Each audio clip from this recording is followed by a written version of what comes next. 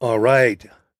Welcome back to Drummer Nation Live. I'm going to give this a second to get rolling and show up on our platforms, but I've dispensed with some of the usual introductory stuff in honor of my wonderful guest, one of the most popular people in the drum industry, one of the most well known, friend to all, not a negative word about him, my buddy, John DeChristopher. Welcome, John. How are you? Well, thank you so much for that intro, Michael. I'm doing really great, thank you. How are you doing? Well, I'll get us out of that box. I'm fine. I'm good. I'm good. So where are you? I am in my drum room at my house in Cohasset, Massachusetts. It's a beautiful late summer day here. Just had my Mm-hmm. lunch outside on the deck. So yeah, Yeah, and I it's was real, just before we got together, I was playing for about an hour and a half. So that was cool. it's real pretty here too. I just came back from Yeah. camping, so I'm a little rusty here with my switching, so I'm trying to minimize it. But you and I have a lot in common. I mean, first of all, for anybody who doesn't know, John DeChristopher was the artist relations guy at Zildjian for how many years? 24 years, just shy of it, a couple months shy of 24 years. Right. And mentored with the great Lenny DiMuzio, would you say? Absolutely. Oh, yeah, absolutely. Yes. Spent And a lot of time with Lenny. Lenny's kind of credited with starting the whole artist relations thing many years ago. Lenny set the bar high, and we sort of joke about, which bar we're talking about, but I'm talking about, not the bar where you and I used to meet at PASIC, but the bar, coming into Zildjian, I'll just say, I knew Lenny for many years before I started working there. So I had the greatest respect and love for him. And, I was lucky to work there for, of the 24 years that I worked there, 14 were with Lenny and Armin Zildjian. And, Mhm. Armin sadly passed at the end of 2002, and Lenny moved on at the beginning of 2003. But it was a magical time to be around those guys. And, Absolutely. Lenny Yeah. was definitely a friend and a mentor. Well, to me as well. I want to talk some about all the not only the artists you know and interacted with, but all the industry people too, because there's like two sides of that. But first, let's talk a little bit about artist relations. It exploded in the '70s and '80s, and maybe even in the '90s. What do you think? How does it stand now? What do you think do you think that artist relations programs are a little bloated sometimes? Well, my sense, Michael, is that I've been gone now close to 10 years. And I think in that time, it seems companies have made more of an effort to sort of trim. I hate to say trim the fat, but just to streamline it. That's probably a better way of saying it. Certainly, I'll admit that when I was there, it was a different time, Right. and the business was different. Um, I dare say it was a more robust business. Certainly, at a point, um, the business that we were doing warranted having. I had a large staff of people that work for me, and we needed that many people to cover the different offices in Los Angeles and London, and um, clinic tours and things that we were doing that warranted having a staff of myself and some managers that work for me and some other people in the offices. So, but to your point, it became, I think, as things changed in the industry, that part of the business changed, and I've seen it kind of shrink a little bit. I think companies are maybe a little less liberal than they used to be with product, um, and that sort of thing. I mean, I've sort of heard that from artists, um, and it's the way it goes. As you know, things change. Hmm. Yeah, I've been out 7 years, I guess now as well. A Yeah, lot of things in the industry have changed. One of the things when it comes to endorsing artists, there's kind of a dichotomy there in that some of the best drummers in the world play to very small audiences. You know, if you're yeah, a jazz musician and you've got 80 people in a room and they're all going crazy, that's a wonderful full room packed house. But there may only be four drummers in the room. On the right. other hand, you have artists out there who play stadiums, sheds, giant venues, and they perform in front of all kinds of tens of thousands of people a night, but they may not have the same cred as some of the artists that don't have a lot of exposure. So you kind of have to balance those two, don't you? You really do. You put it really well. I mean, that was always a challenge for me was, looking at the exact situation that you said, you go into a local club here in Boston, the Regatta Bar, and um, and I would say that like on certain nights when if it were Brian Blade playing or Bill Stewart or Dave Weckl or Dennis Chambers, any of the real, influencers, you'd have a room full of Berkeley drummers at the gig. And Hmm. so you had your target audience in the room, and it was definitely a captive audience when it came to that. But it, like as you say, it might only be 100 people. But I always felt that those drummers were so valuable because they're speaking to that, high end. In the case of Zildjian, the K Zildjian top of the line cymbal market that we'd be trying to reach, and those were the drummers that could best expose those products, best promote those products. So to me, it was well worth it having drummers of that ilk, Yeah, representing absolutely. the company. That's my point. I saw part of Yeah. your interview from a while back with Don Lombardi yesterday, and he was talking about a time in Buddy's life, Buddy Rich, Mm. when he was one of those guys, arguably maybe the greatest drummer who ever lived, depending on who you're talking to, certainly top of the top of the top.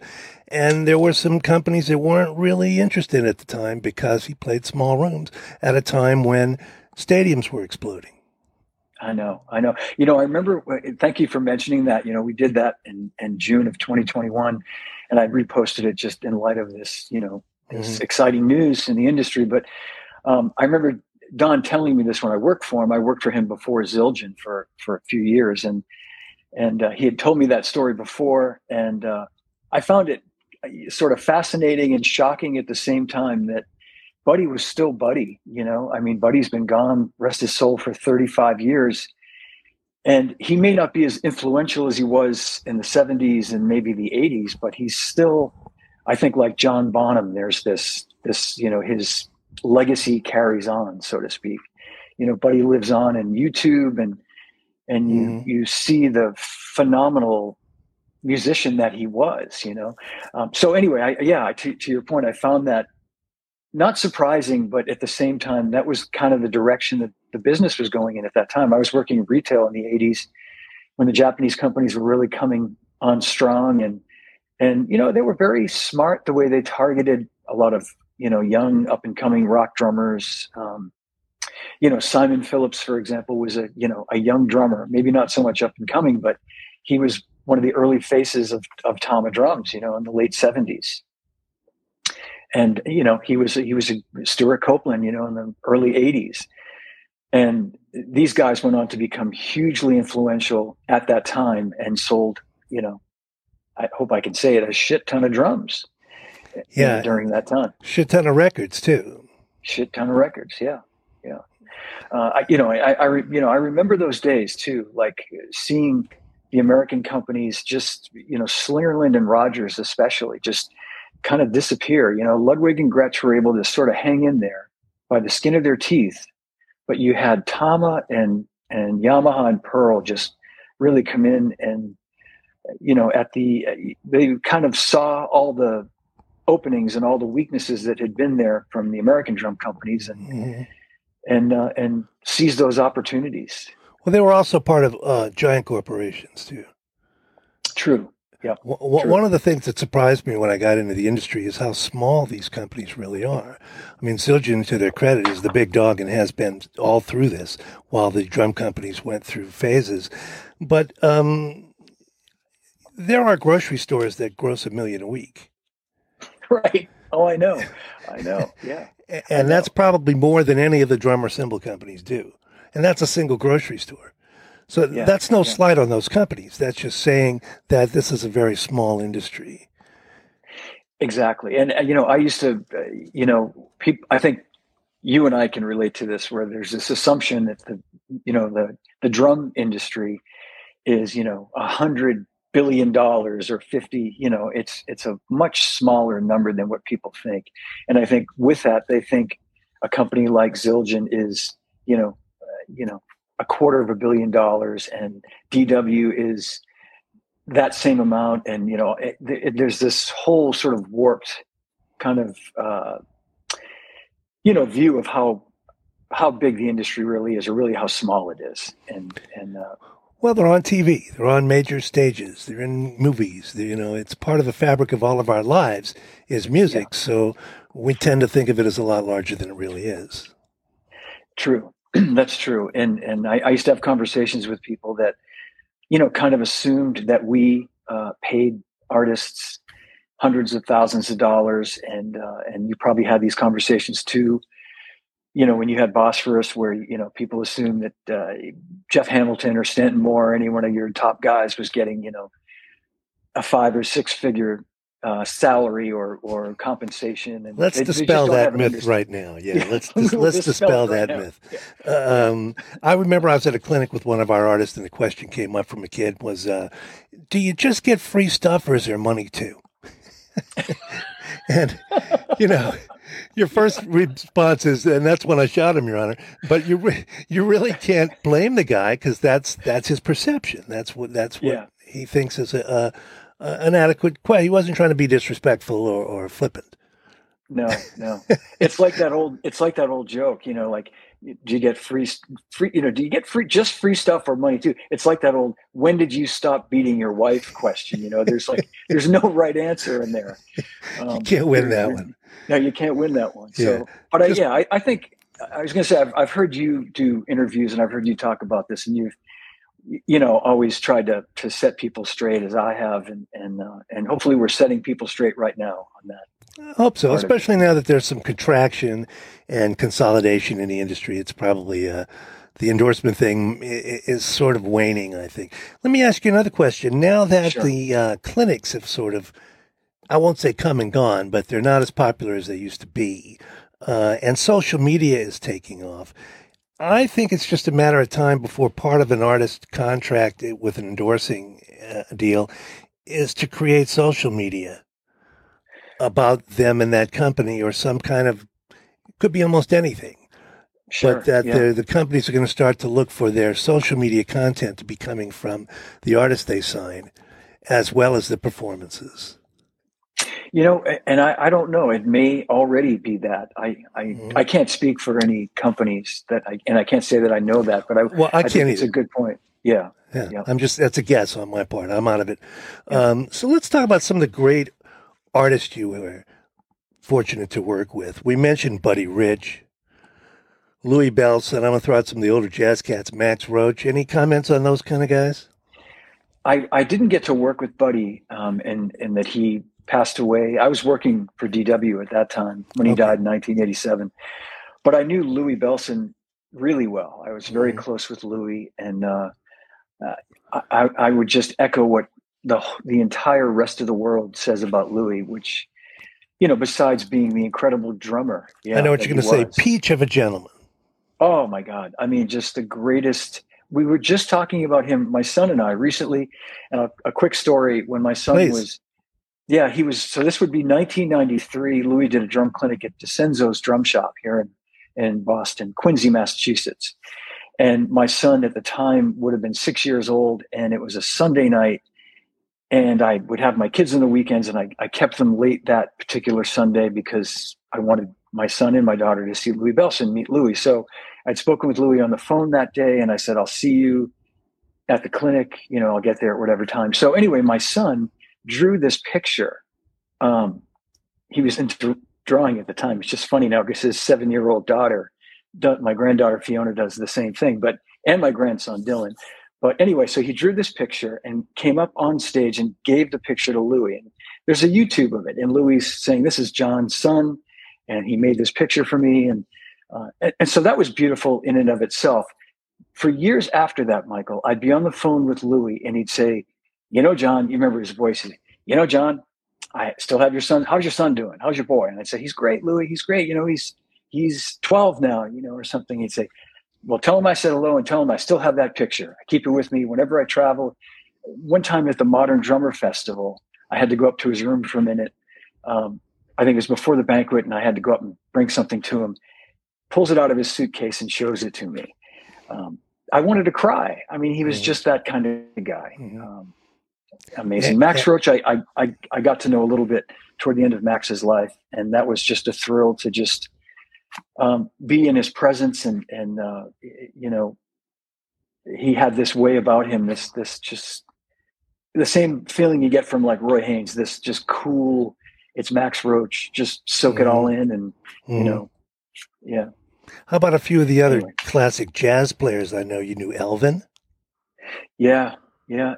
Same with Elvin. I was fortunate to know Elvin for like the last, really well for like the last 10 years of his life, and spend time in his apartment in New York. And these are things that, as a kid you'd never even imagine possible. Right.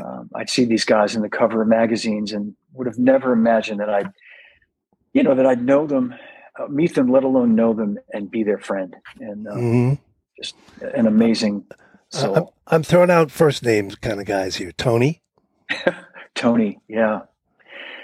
Tony was the first Zildjian artist drumstick that we made, artist series drumstick. I remember in that. 1990. You remember that? And that I'd met Tony in 1982 when I was working at Wurlitzer Music, and he did a drum clinic there. He didn't really remember that all those years later, but when I got to know Tony around 1989, 1990, we became very close friends. I traveled on his one and only clinic tour in the fall of 96, just a few months before he passed away. And we had a blast, for 2 weeks traveling the country. And he was just a blast to be around, and just to see him play every night. And yeah, I have some experiences like that with other artists, and you just have to pinch yourself sometimes, right? You just can't believe that you're that lucky to be there and part of that. That's how I always felt. Now, you always also had, I know you were tight with rock and roll royalty. Did you know and work with Ringo at all? Yes, I worked with Ringo quite a bit. I don't know Ringo as well as I knew Charlie, in that Charlie and I just happened to have this relationship where he just, he liked me, and we really had this much tighter connection. But Ringo, Ringo's Ringo. And I used to always say, he's a Beatle. So if I go see him play and he only has 3 minutes to say hello, that's okay with me, because he's Ringo. But I have some great memories of him joking around at gigs. I brought him some cymbals one time. This would have been maybe the late 90s. His drum tech, Jeff Chonis, asked me to bring him a different ride cymbal. He was looking for something with a little bit more stick sound than what he'd been using, but still with a warm sound. And I think we had just come out with the K-Con big band cymbal.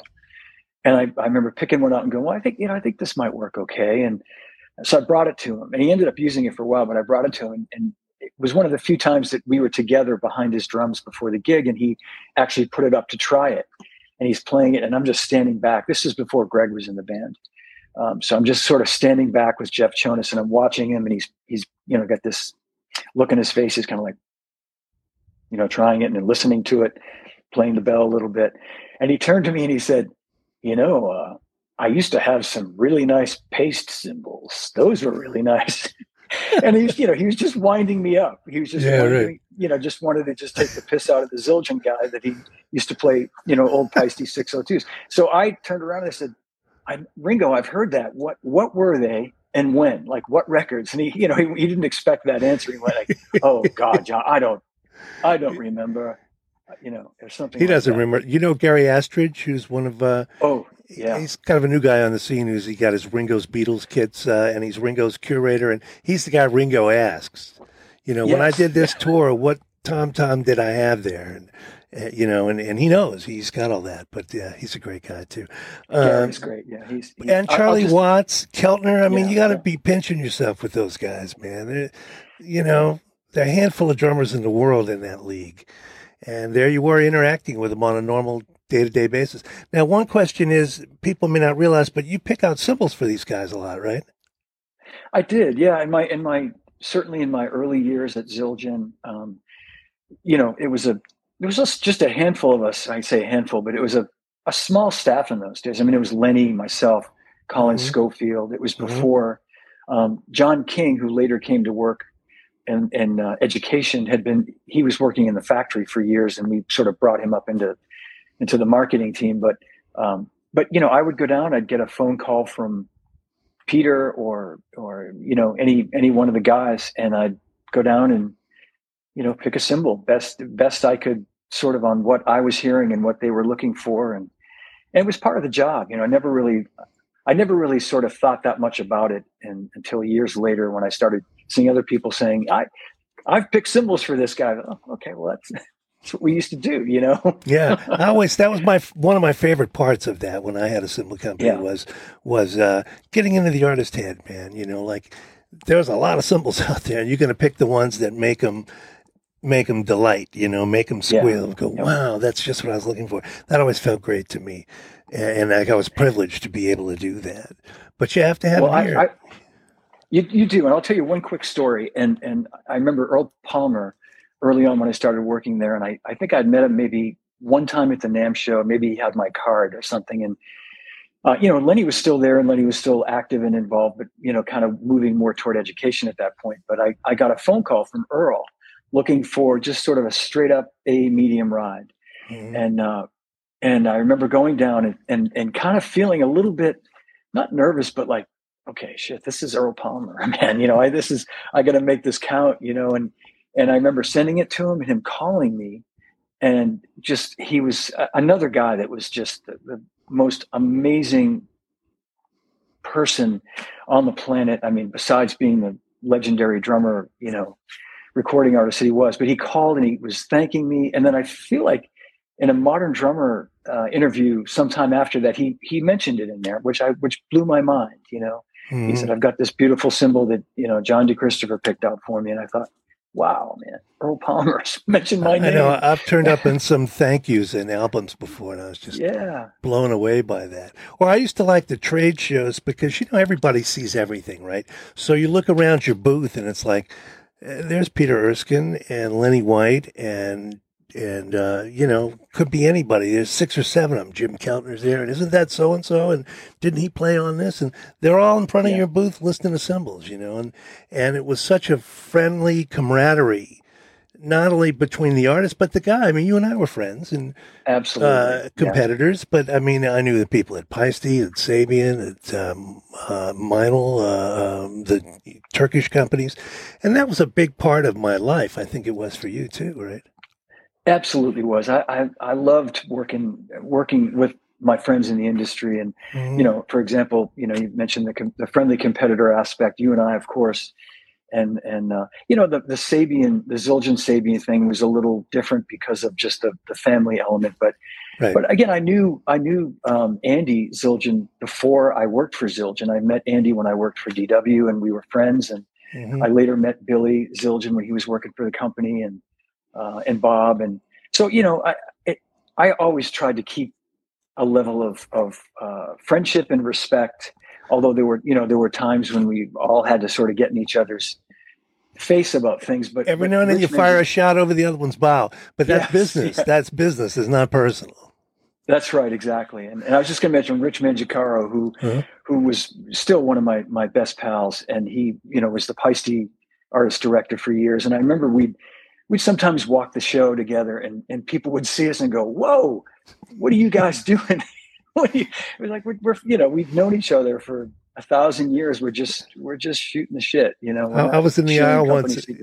I was in the aisle once, and I'm talking to Craigie, and Brock comes by from Remo, and he's like, there you go, see." Yeah. And one time I was at Messe in Germany, and this guy comes up and he's talking cymbals, and I realized he really knows what he's talking about. You know, some people really know their shit. You know what I'm talking about. And I had this wonderful conversation with him. I said, "Well, that's great talking to you, Michael. You really know a lot. What's your last name?" And he says, "Paiste." So, well, he does know his shit. Yeah. Yeah, he got it honest. Some of the other, like you also knew and worked with a lot of what you might call the present day legends. Vinny, these are one name guys too. Peter, Simon Phillips, Greg Bissonette, Dennis Chambers. I mean, the list goes on and on and on.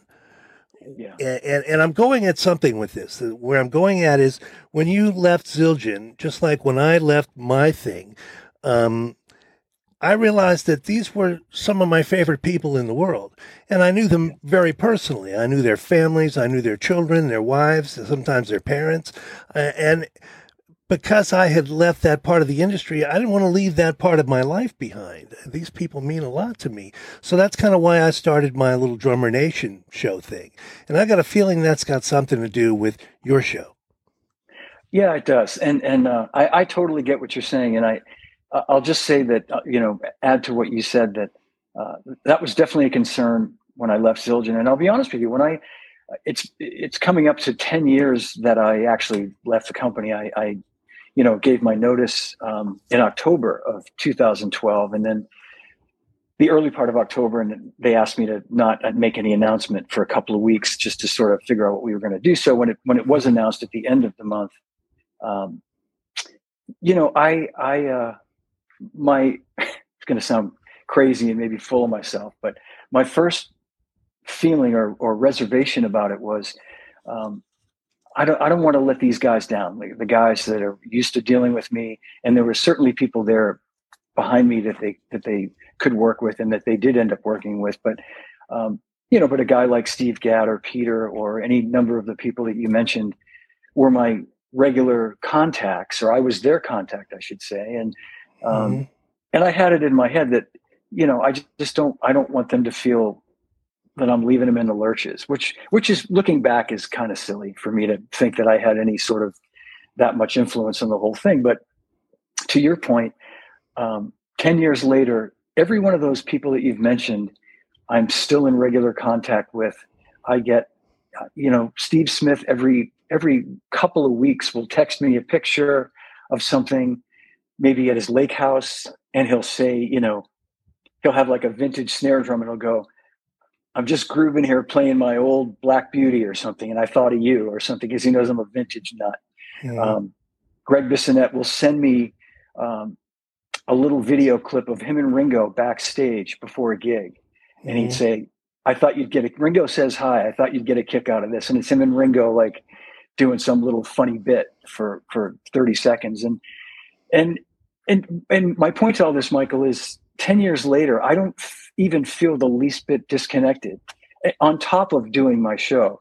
And that was another thing that I wanted to do during the pandemic, was to bring everybody together and just try to make what was at that time a really negative situation a positive situation. Let's not talk about that part of it too much, but let's all just, share some memories and have some laughs and just have it be positive. Well, when the pandemic hit, I kept doing my interviews. I don't know how many you've done, like 80, 90, something like that. Eventually, close to 100 now, yeah, I've done a couple hundred, and eventually kind of hit a wall. And the COVID thing came, and I thought, I'm going to do a Zoom meeting I did it on Monday nights, and to keep track of this community of friends. And also, I wanted it to be private, because I thought, if I really want to talk to these guys all the time, these are people that the general public pays money to access. Mm-hmm. You see what I'm saying? Yeah. And so I had a couple of years there where on Monday night, you made a couple of them, people would drop in, and there was no time they had to get there. They didn't have to say they were coming, leave whenever they wanted. And there were about 50 or 60 drummers that floated through that. And I wasn't the only one doing that. There were some others like that. And it was kind of all supercharged by the pandemic. Right. Yep. I enjoy that. I wish I could have made more of those too. And they were a blast to do those with you. And I think the problem I had was I think you did them at 8:00 Eastern time. And the thing is, whenever you did it, there were a lot of people who couldn't make it. So once it got going, you just sort of kept that thing rolling. Yeah. But the other thing was, there was no recording. So it was just all guys hanging out at Pasek at the bar. Right. And I treasure that. So the other thing I wanted to ask you about was the old guard industry folks. I'm going to mention some names here that I know you know, and I found the old guard guys and women were very helpful and encouraging to me. And we're talking about Remo Belli, Vic Firth, Roy Burns, the Colados, Don Lombardi, Jim Catalano, Joe Hibbs, Jim Chapin, Freddie Gruber. You know all these guys All those guys. Yeah, I do. And gals. Yeah, and gals. And that was the heart of the industry, man. And it was. I talked to Phil Hood recently. He said, he had Drum Magazine, and he said he went to the last NAMM show and he didn't know anybody. It changes very quickly. I know. I haven't been to a NAMM show now in a few years, I mean, and yeah, and for the obvious reasons, and I definitely I remember the last time. Um, I definitely saw more people that I didn't know than I did know. I mean, I made a point of seeing the people that I knew, and but there were definitely a lot of, and that's always going to happen. But it's the way it should be, right? Moves on. Yeah, as hard as we all worked at those shows. Yeah, that's right. And we'd work hard at a NAMM show or at a PASIC convention, but the reward was hanging with all those people you just mentioned at night at the absolutely. bar. Absolutely. Yeah, and I wouldn't trade that for anything. Steve Edelson to that list. Oh, absolutely. Yeah, exactly. Oh, yeah, that's a short list. But there's a lot of great ones. Johnny Craviotto was a wonderful support for me, and a great guy, and there's plenty of them. These were just off the top of my head. Any of them more significant? Maybe one or two that really were in your corner, or you really felt close to? Industry folks. Yeah. Yes. Yeah. You've definitely mentioned them, and I think we talked about Lenny.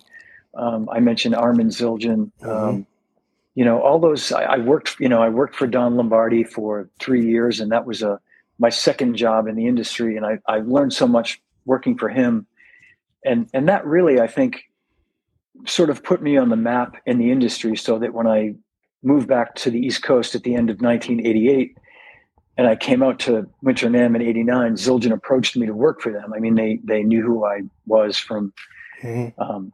From being in the industry at that point for about 4 or 5 years, and that made me more of a sort of recognizable, known commodity, you could say. So I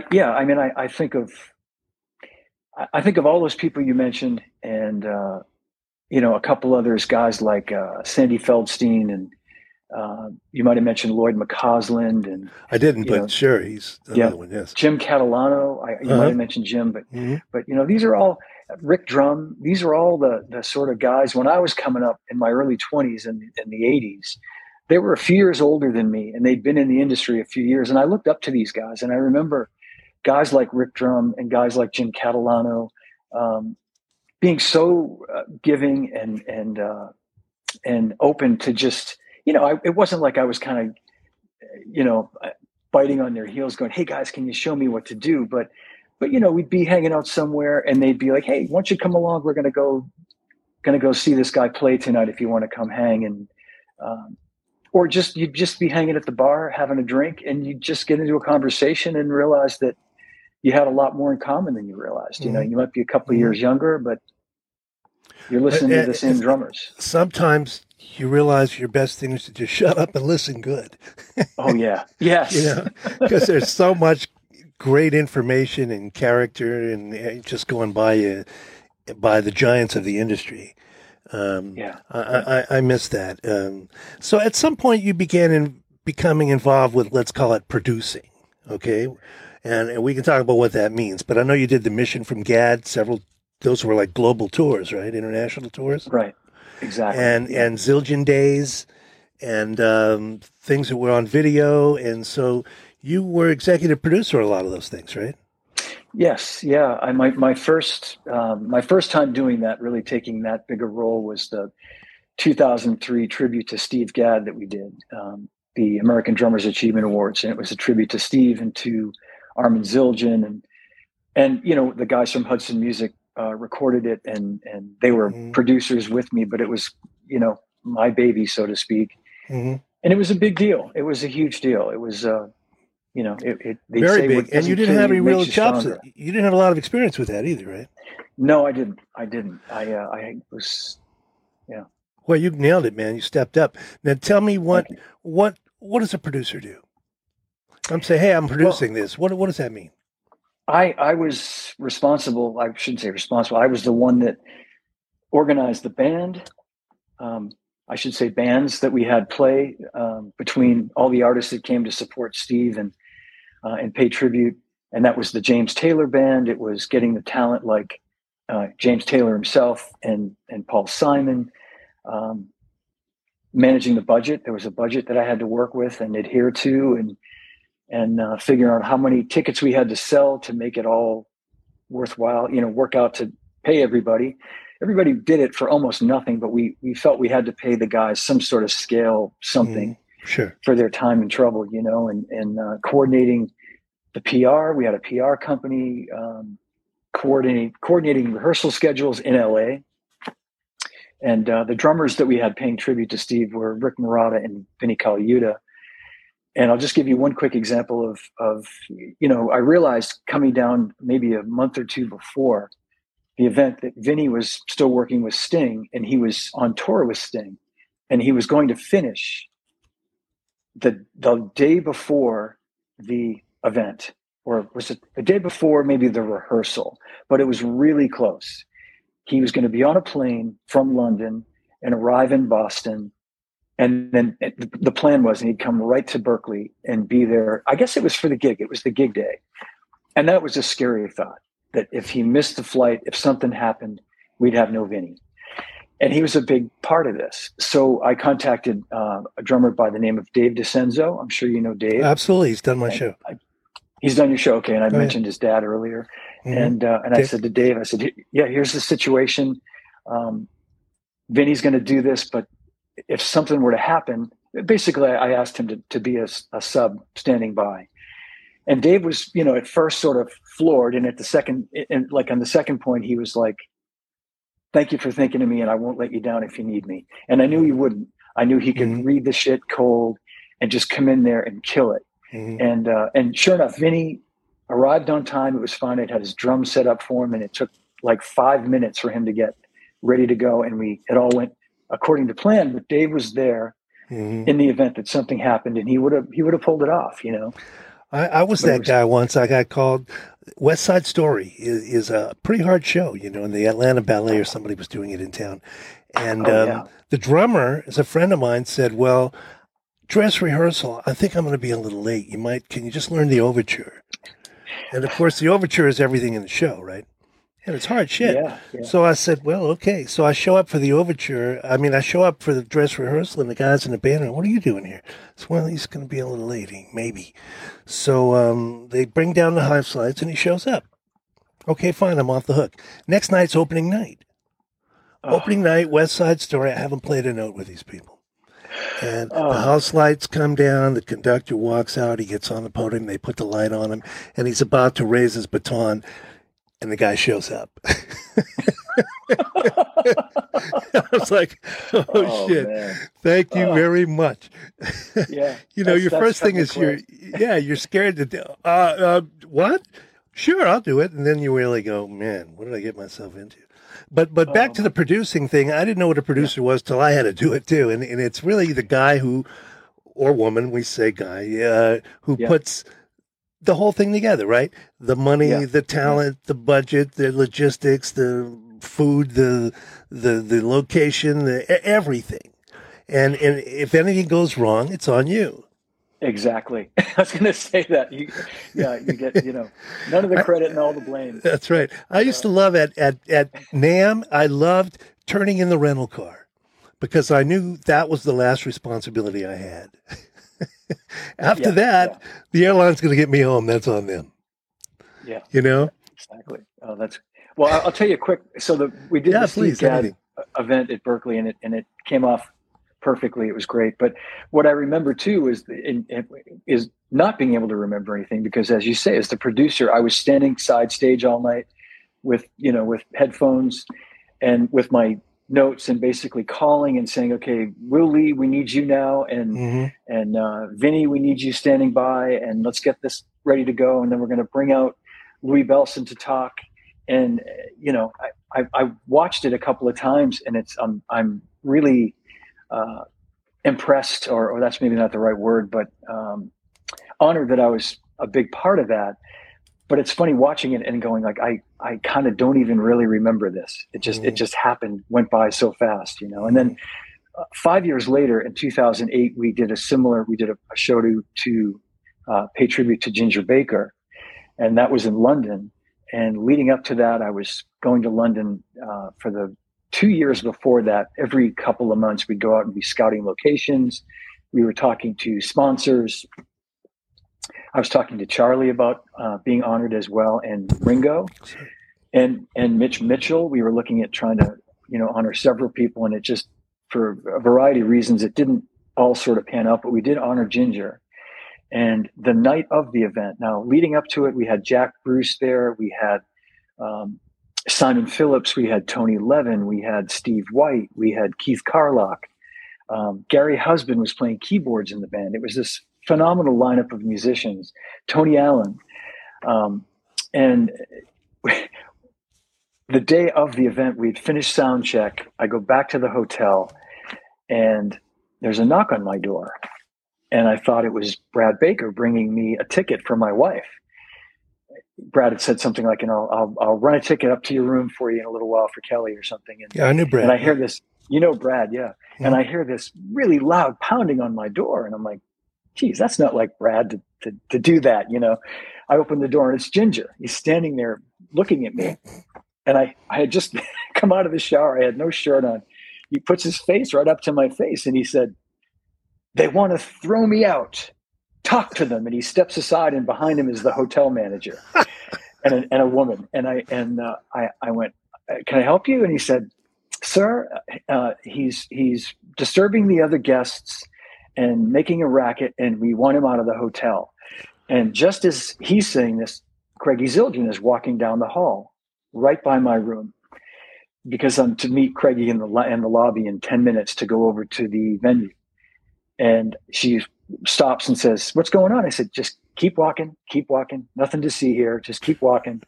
And she had this look like, "What's going on?" I said, "Craigie, it's okay. Just keep." So I pleaded with this guy to please let Ginger stay. And I said, Ginger had left at that point. I said, "Please, we're honoring him tonight." He said, "I know all about it." I said, "If you can just, if I get him out of the hotel now, can he stay the night? And then we're all leaving tomorrow." And he said, "Fine."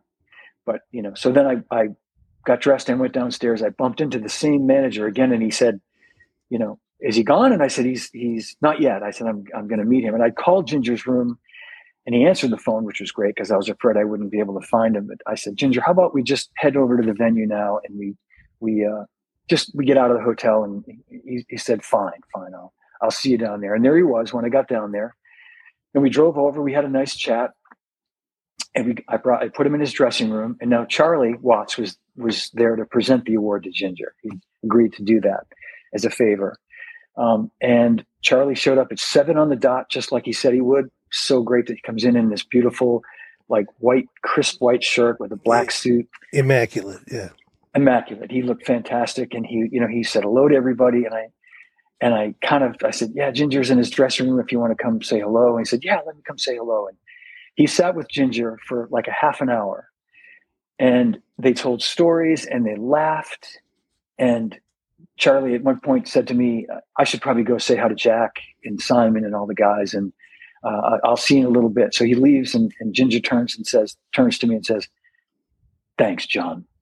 Charlie's a great guy. He's a great guy." And he was better at that point. Everything was cool. And we got through the night.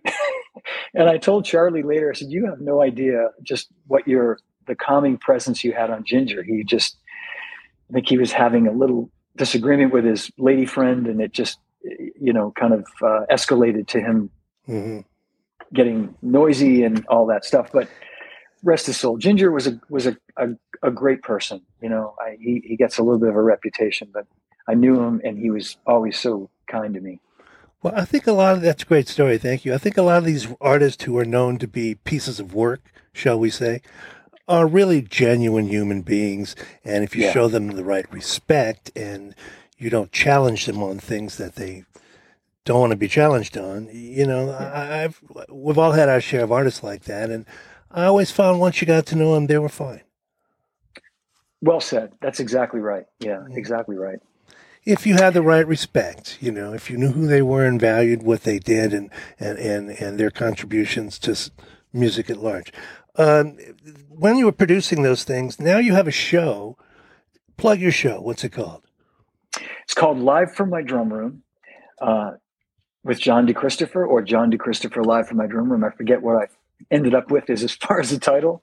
And it's also the Modern Drummer podcast. And earlier this year, my old friend David Frangione, who's the CEO and publisher at MD, we go back, gosh, a long time, both Boston guys, and he's a few years younger than me, and used to come into Wurlitzer when I worked there. I was like 20 and he was probably like 16, and, bought equipment from me. And then years later at another shop that I worked at. So David now, of course, is running the magazine, owns the magazine, and had been watching the show and contacted me and said, I'd love to have your show be the Modern Drummer podcast. So we got on the phone a couple of times and we put our heads together and came up with an agreement that allows me to basically, license my shows to Modern Drummer. So I still own them. And, I'm getting, kind of a bigger footprint, you could say, by MD having it. But I'm still putting these up on my YouTube channel and podcast platforms as well. So, well, excellent, and congratulations. This is something I've thought should be the way it goes for quite some time now, and I do something similar. Most of my actions on Facebook, so I cross post to people who allow me to do so in exchange for some spots I run on them, and that may I get.